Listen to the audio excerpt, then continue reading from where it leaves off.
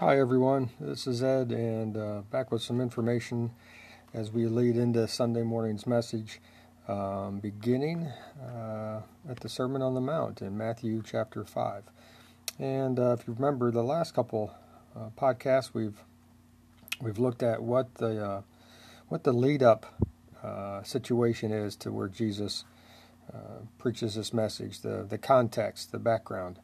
And we know that people are coming from everywhere, all around the whole Jordan River area, Sea of Galilee area.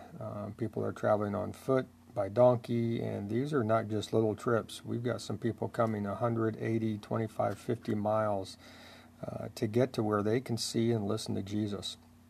And it's pretty significant. They're not just coming to see a magic show or a healing. There are healers around. There are people who do things like that, and this is different, though. Jesus is teaching a message, speaking about something that we're thinking the majority of these people are probably Jewish background, and but Jesus is teaching a message that perks up their ears. He's saying things that that they would be looking for. The Old Testament, which would have our Old Testament, is, remember this, that's their scriptures, that's their Bible. That's what they hear when they go to synagogue or to the temple. They hear the Old Testament.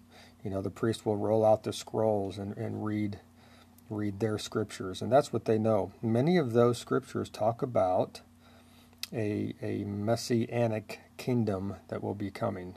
When I say messianic, it means the Messiah, the Christ, the appointed one of God who will make all things right, the one who will be in the line of David, and whose kingdom will never end. So they're looking for this kingdom.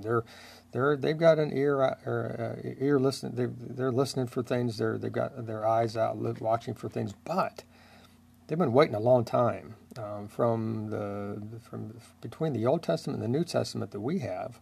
About 400 years of time when God is not silent as though he's not active at all, but he's silent in what we would call Scripture, and silent in what leading his people. There's kind of a silent time there. He's actively involved in people's lives, but there's a pause, and these people have been waiting for generations. Not only that 400 years, but before that, hundreds or thousands of years, since some of these prophets, and all, if you go all the way back to Moses and Adam and Eve. I mean, even at the very beginning, God said there will be one from Eve's family who will take care of Satan and that kingdom, and will set up a new kingdom. And so people have been waiting for this for a long time. So when they hear Jesus saying that the new kingdom's here, repent, for the kingdom of heaven is near. It's at hand, is what near means. It's right here. That catches their interest.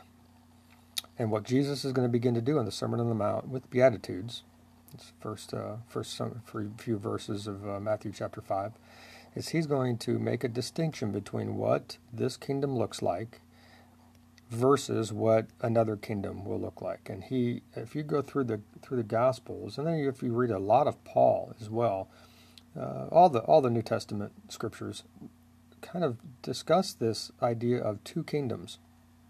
When it comes down to it, there's only two. There's the kingdom of what we would maybe say this earth or this world, and then there's a kingdom of heaven, or God's kingdom. And Jesus talks about, kind of alludes to that in Matthew chapter 5, Luke chapter 6, in both. Matthew 5 is what people call the Sermon on the Mount. Matthew 6, Sermon on the Plain. Same message. It might be the same event. Some people think it's two different events. It's the same message, though. That's what we get. Paul talks about and in those two things, Jesus does talk about there being, he talks about the contrast between these two kingdoms. Paul talks about in the book of Colossians that God rescues us from the kingdom of darkness, from the domain of darkness. Even Paul alludes to these two kingdoms. So the question is, which kingdom are you in? Which kingdom are you in? Both kingdoms are here right now, although one is coming that will be the only kingdom. And Jesus wants to make sure that we know about that kingdom. So the Sermon on the Mount isn't just ethical teaching, moral teaching for good lives. Jesus is making sure that we live good lives that lead to something eternal. And so that's the significance of the Sermon on the Mount. He's beginning to preach this message that's very, very important. He's beginning to set himself apart and his kingdom apart from what people are used to.